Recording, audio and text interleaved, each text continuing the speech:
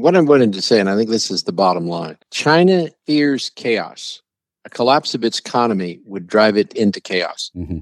It is dependent upon Western Europe, United States to avoid that chaos. They're in a really awkward position where they are very dependent upon us and they don't like it.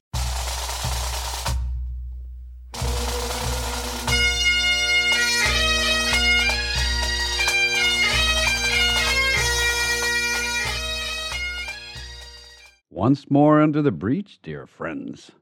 Else fill the wall up with our English dead. Good morning, ladies and gentlemen, boys and girls, and welcome to another exciting episode of The Personal Wealth Coach, starring Jake and Jeff McClure. We're here to talk to you about all things economic. But before we start talking about that dismal and dreary science, we have something even more dismal and dreary: disclosures. The two people speaking to you right now, this is the most important disclosure you may hear all day, they are bald. They are also bearded. If this causes triggering in you for some reason, you are invited to please switch to a different station or turn off the podcast. Or consult with a qualified counselor. Yes, immediately. A second set of disclosures, although these are on a scale of impact to you, probably not as important as the others. The program you're listening to is the Personal Wealth Coach. The name Personal Wealth Coach or the Personal Wealth Coach is also the name of an investment advisory firm registered with the Securities and Exchange Commission to give fiduciary investment advice. Just because it's registered and it's sort of the same people talking on here that do the firm and back and forth doesn't mean, number one, that the SEC thinks that we're any better than anybody else. In fact, they just know how to find us. What it does mean is that we have some tighter regulation on what we're allowed to say and not say.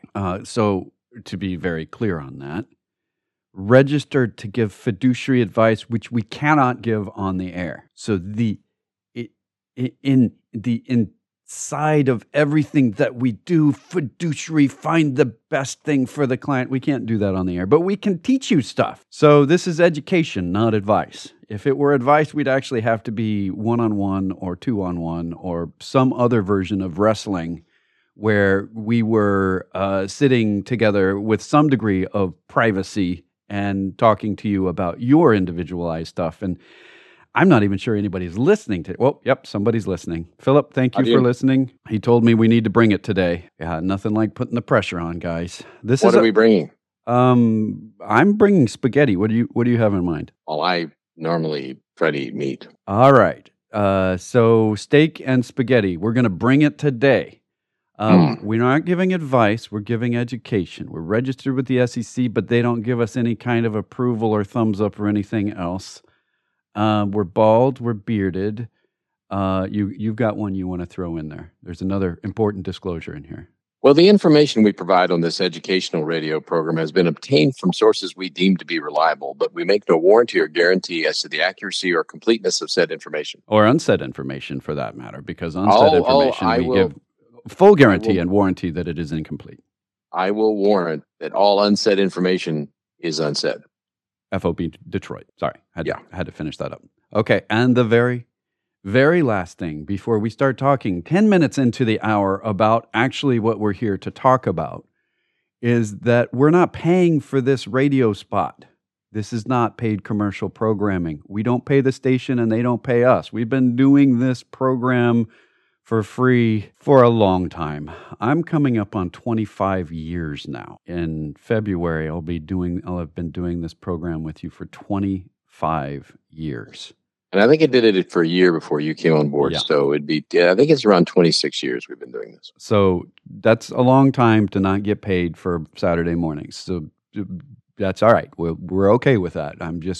It is the equivalent of humble bragging in that we're saying we're martyrs, but we're fine. We're fine. I assure you. Okay. So why are we doing it for free? I get that question. Because there's nothing out there that helps people understand what's going on. If you read the Wall Street Journal, most of what you read, you don't know what it means. So this is kind of our give back. We do get some clients out of this, and the studio advertises for us, and we advertise for or advertises for this radio program, and we pay money to advertise for the radio program as well. So, Senator, there is no quid pro quo or any other Latin word, especially not bad ones. Right. Right. And Roger emailed in and said that at least one person who heard Jeff say remove cover before striking said, I think that's supposed to be close cover before striking. That's correct. It is. But remove cover before striking, I prefer, because it's the analogy I made with a hat wouldn't work if you put the hat on someone before. You see what? Yeah. And yeah. So fortunately, I don't think it's a SEC. It is closed cover before striking. Yeah. It's completely correct. Where did you get that information? You said you got all the information on here from sources you deem to be reliable. Where we're going to have to verify this again 3 times. I'll have to research that. Can you use carbon paper for that? We need 3 copies of the research for sure in pencil. Yes. Well, we're trying to exist in a low carbon environment. He did say at the end of that, fortunately, I don't think that's an SEC reportable statement. You never know. You never know. All right. So what happened this week? Man, there was a balloon, a big Chinese balloon. For those of you listening in the future, you're going to say, huh? Or you might say, oh, that was the beginning of the balloon wars. Most likely you'll say, huh? Because, man, that's a good name for a science fiction novel, isn't it? Balloon Wars? Yeah, there we go. Before the balloon wars, people thought balloons were silly party things. No. So that happened this week. The scheduled trip of our Secretary of State Blinken to the Chinese was canceled because we were trying to make things up, and they went so far as to put a balloon over us. Now, this is not downplaying the severity of that balloon, but I think it's quite a nice, catchy headline to say, Secretary of State refuses to visit China because of popped balloon.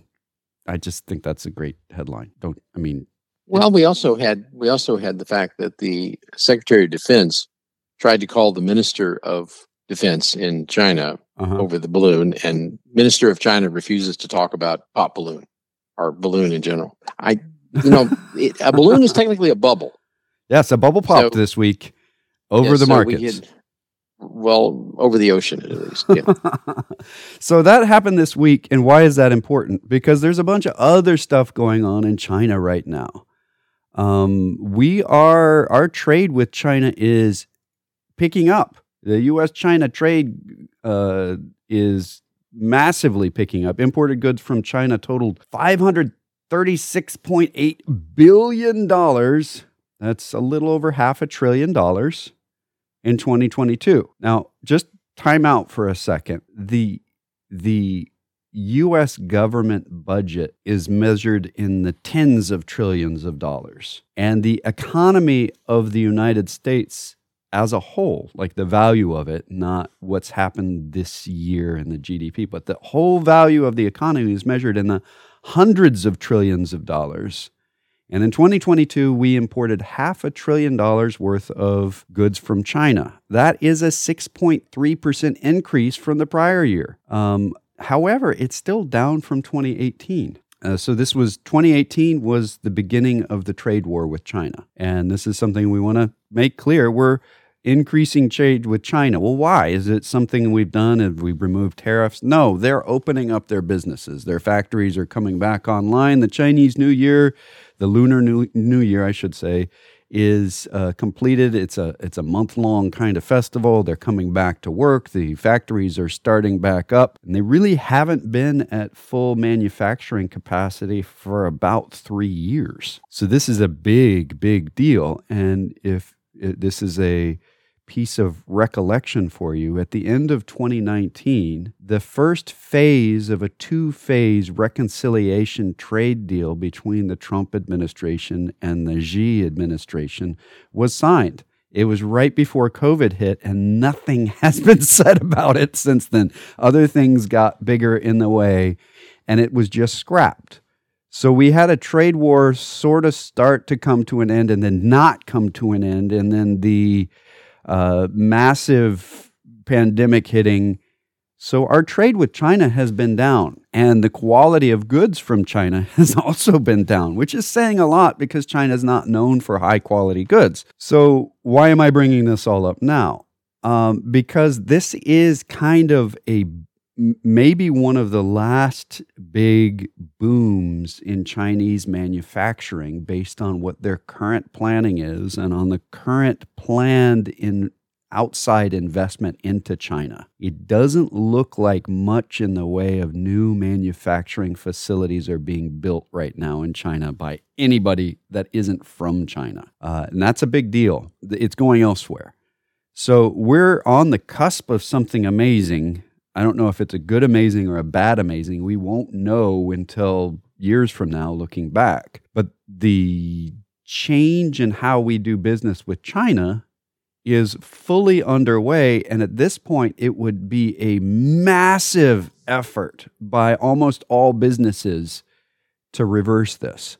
Money has been spent, facilities are being made elsewhere. That is not a good sign for Chinese future, and so the government of China is focusing more in on making a consumer culture while still not really protecting intellectual property. So this is a big, big issue rather than what happened this week. This what's going on right now is a kind of in the middle of a massive shift, a different direction, completely different from what we've been doing since the mid-90s. In the 1990s, there was this concept of free trade will bring down all enemies.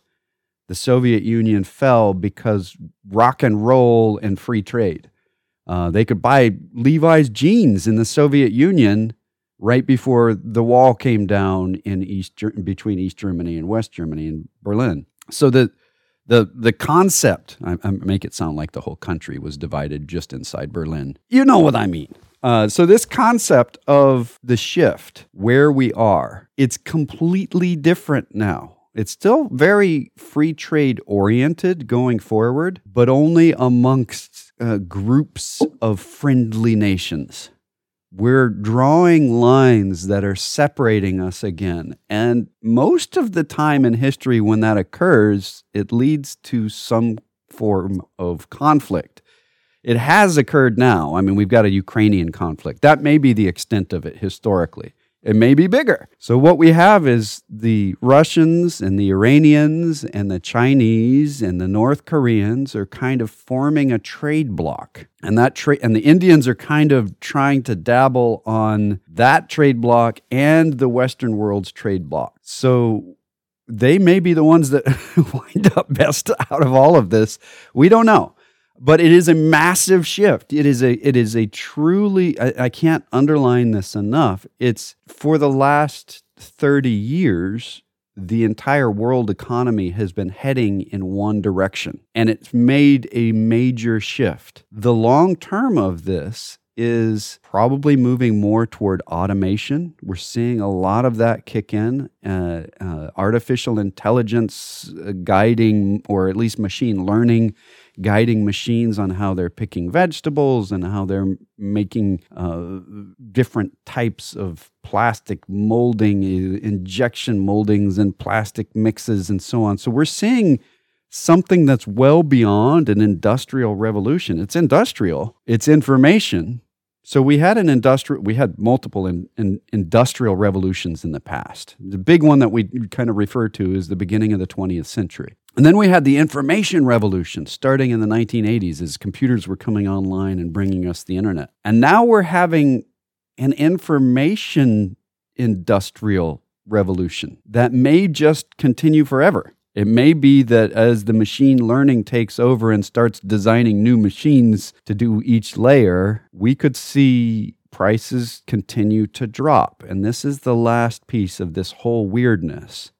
The last 30 years of free trade caused us to have very, very little inflation because there was so much competition across the world. If you raised your prices, somebody else was not going to, and so you would buy from them instead of you. And that's the concept. Over the long period, that's brought prices down.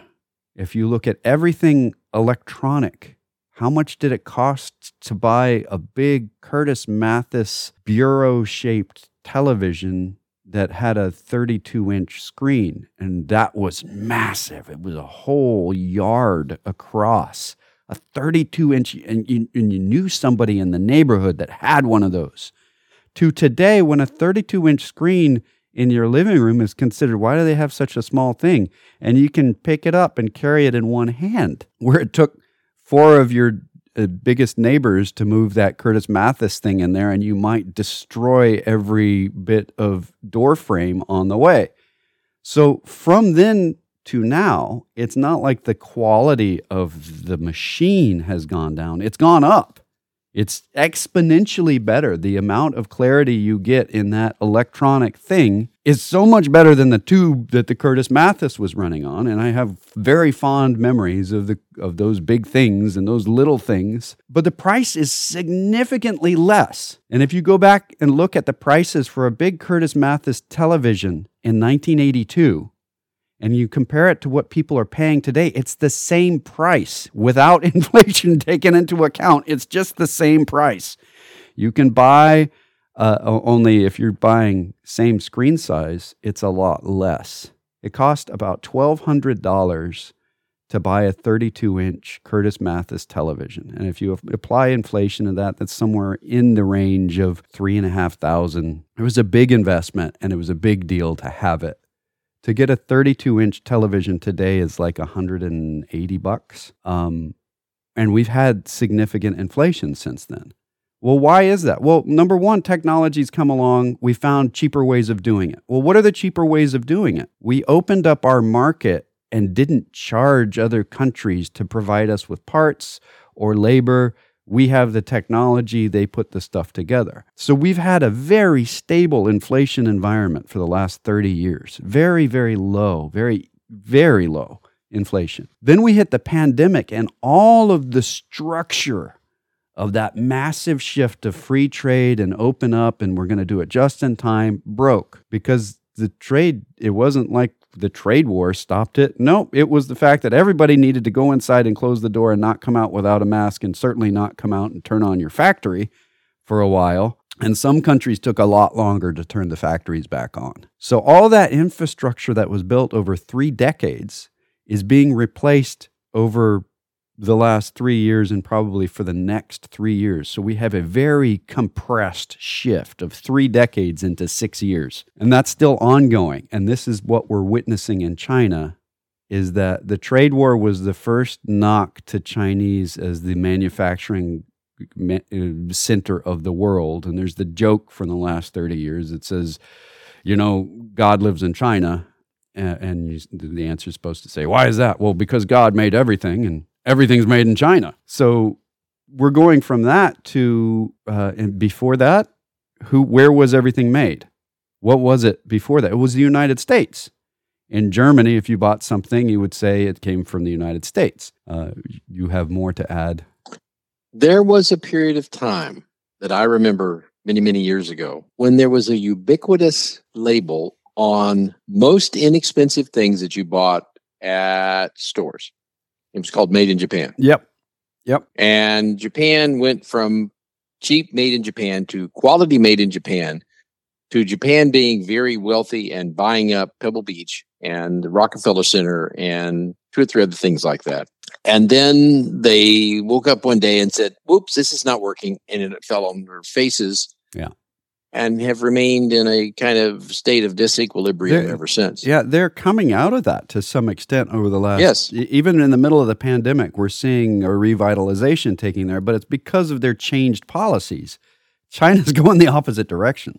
Well, I see the pattern repeating itself, and I guess it's because I'm older than dirt.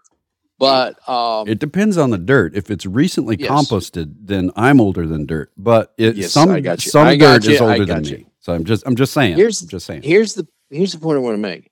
I see China pretty much following the same path. We've talked about this on this radio program before about Back to the Future, and now that's an ancient movie. But Back to the Future, there was an assumption that in the future we'd all be speaking Japanese, and the Japanese will own everything in the United States. There is this perception right now that the Chinese are going to dominate the world, and they're going to run over everything, and they're going to crush everybody in their path.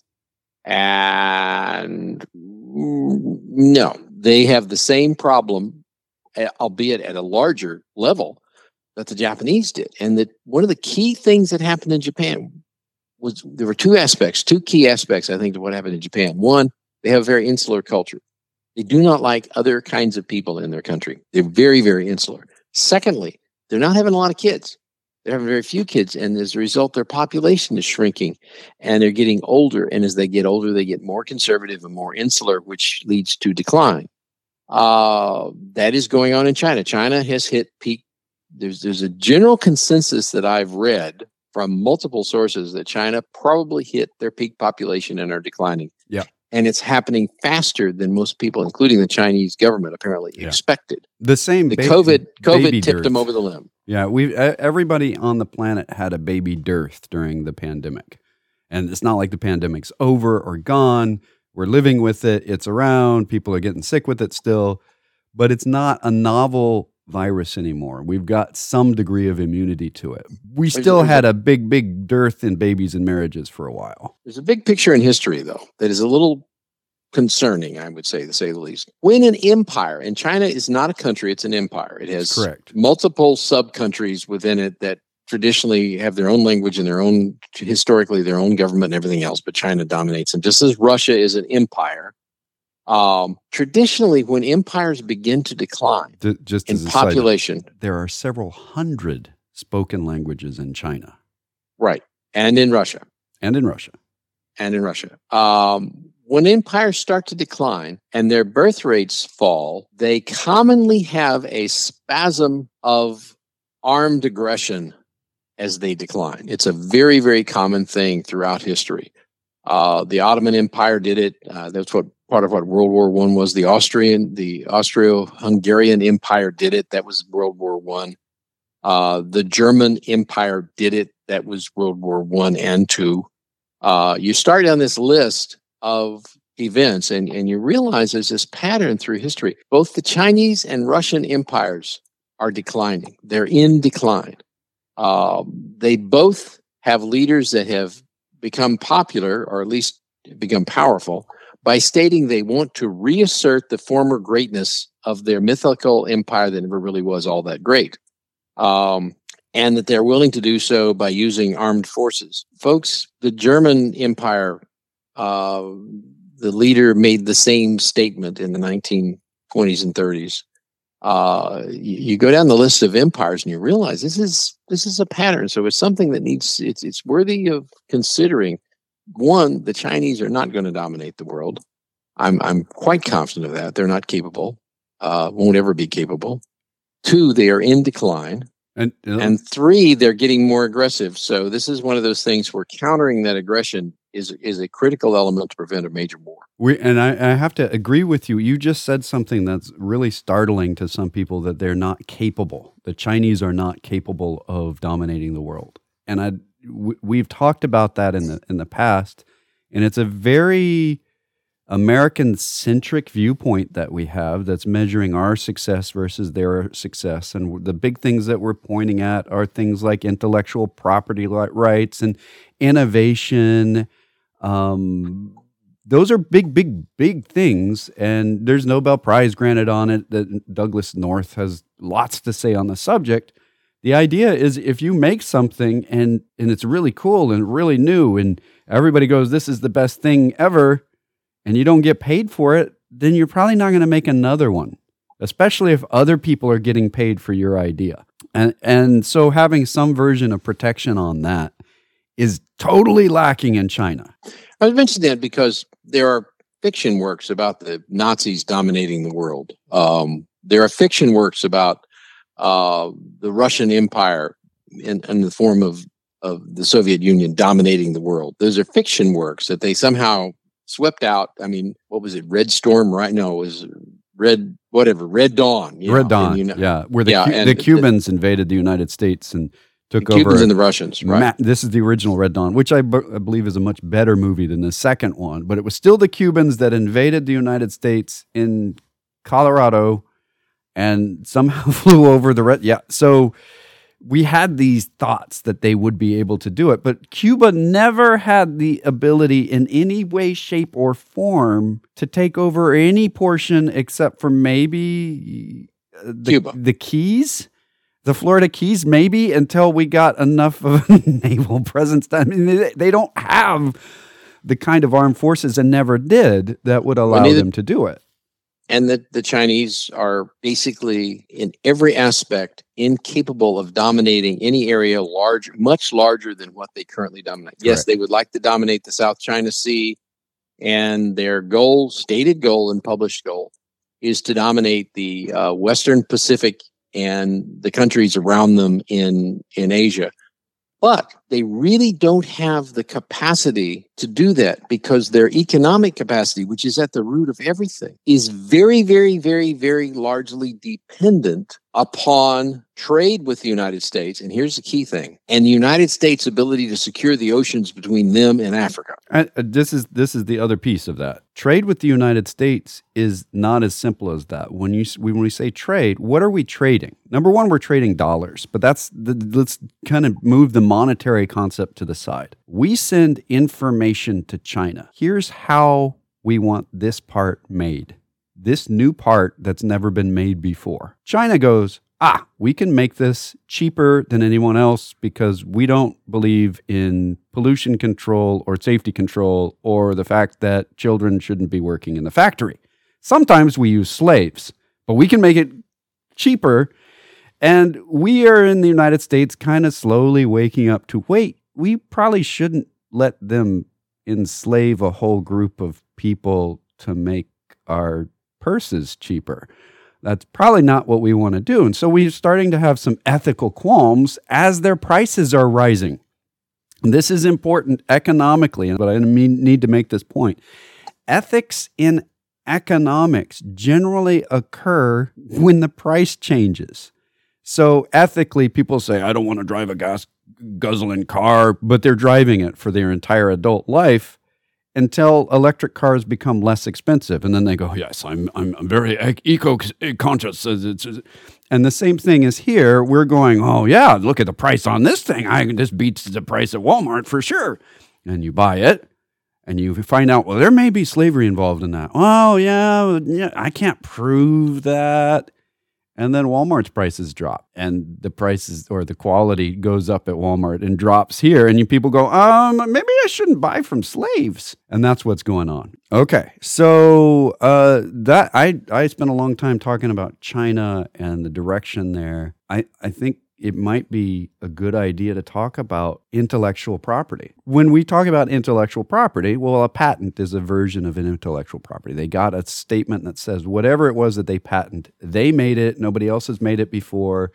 Everybody else has to give that a period of time before they copy it. It doesn't mean that whatever it is that's patented is viable or correct or anything else. It's just a good idea that they think might be worth spending a couple of $100s to put at the patent office just in case.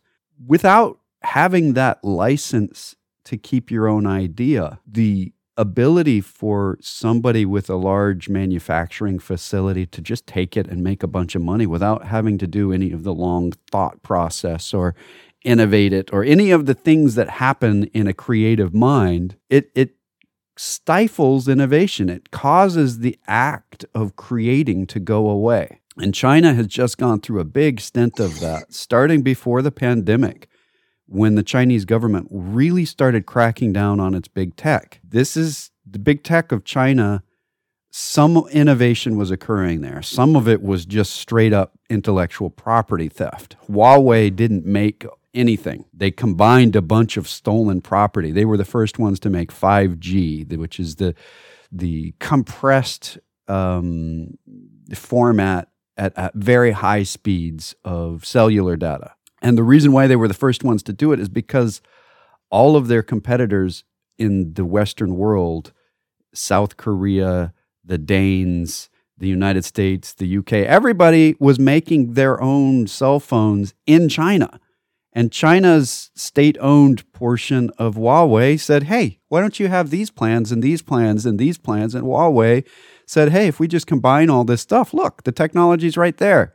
We're the first ones with it. And it led to a completely new thing because there were lawsuits, and the licensing fee got put away and was replaced with a punishment fee, a punitive damages that they're paying as if it's a licensing fee. But everybody got 5G because of it. So all the other companies came up with 5G because they were allowed to copy Huawei, who had copied them. That's not cool. And that damages the innovation and our want to make anything over there. So when we think about motivation for an economy, intellectual property, why should I go and make my stuff if you're going to steal it at your place? Why don't I go over and sit in your living room and show you how to make my secret recipe, and then you go out and tell the world, or just start doing it yourself and calling it your own? When we say they don't have the capability, it isn't that they don't have the people. It's that their technology is so reliant on our own. They're not innovating. And that's my wrap up for, it was a big subject talking about, and I'm not sure, I truly didn't cover all that I needed to on it, but it's a good thought process. We're in a big change right now. What I'm wanting to say, and I think this is the bottom line, China fears chaos. A collapse of its economy would drive it into chaos. Mm-hmm. It is dependent upon Western Europe, United States to avoid that chaos. They're in a really awkward position where they are very dependent upon us and they don't like it. And we're out of time for this hour. If you'd like to talk to us off the air, we actually do portfolio management and investment advice as a fiduciary level at the Personal Wealth Coach. If you'd like to talk to us off the air, we have voicemail on the weekends, real live people with no phone tree on the weekdays locally at 254-947-1111 or toll free 1-800-914-7526. That's 800-914-PLAN. You can go to our webpage, thepersonalwealthcoach.com or tpwc.com, where you can read our newsletter, sign up for it. We send it out every Friday. You can listen to our radio program going back lots of years. Contact us on the contact form or directly at Jeff and Jake or Jake at tpwc.com. Until next hour, this has been the Personal Wealth Coach.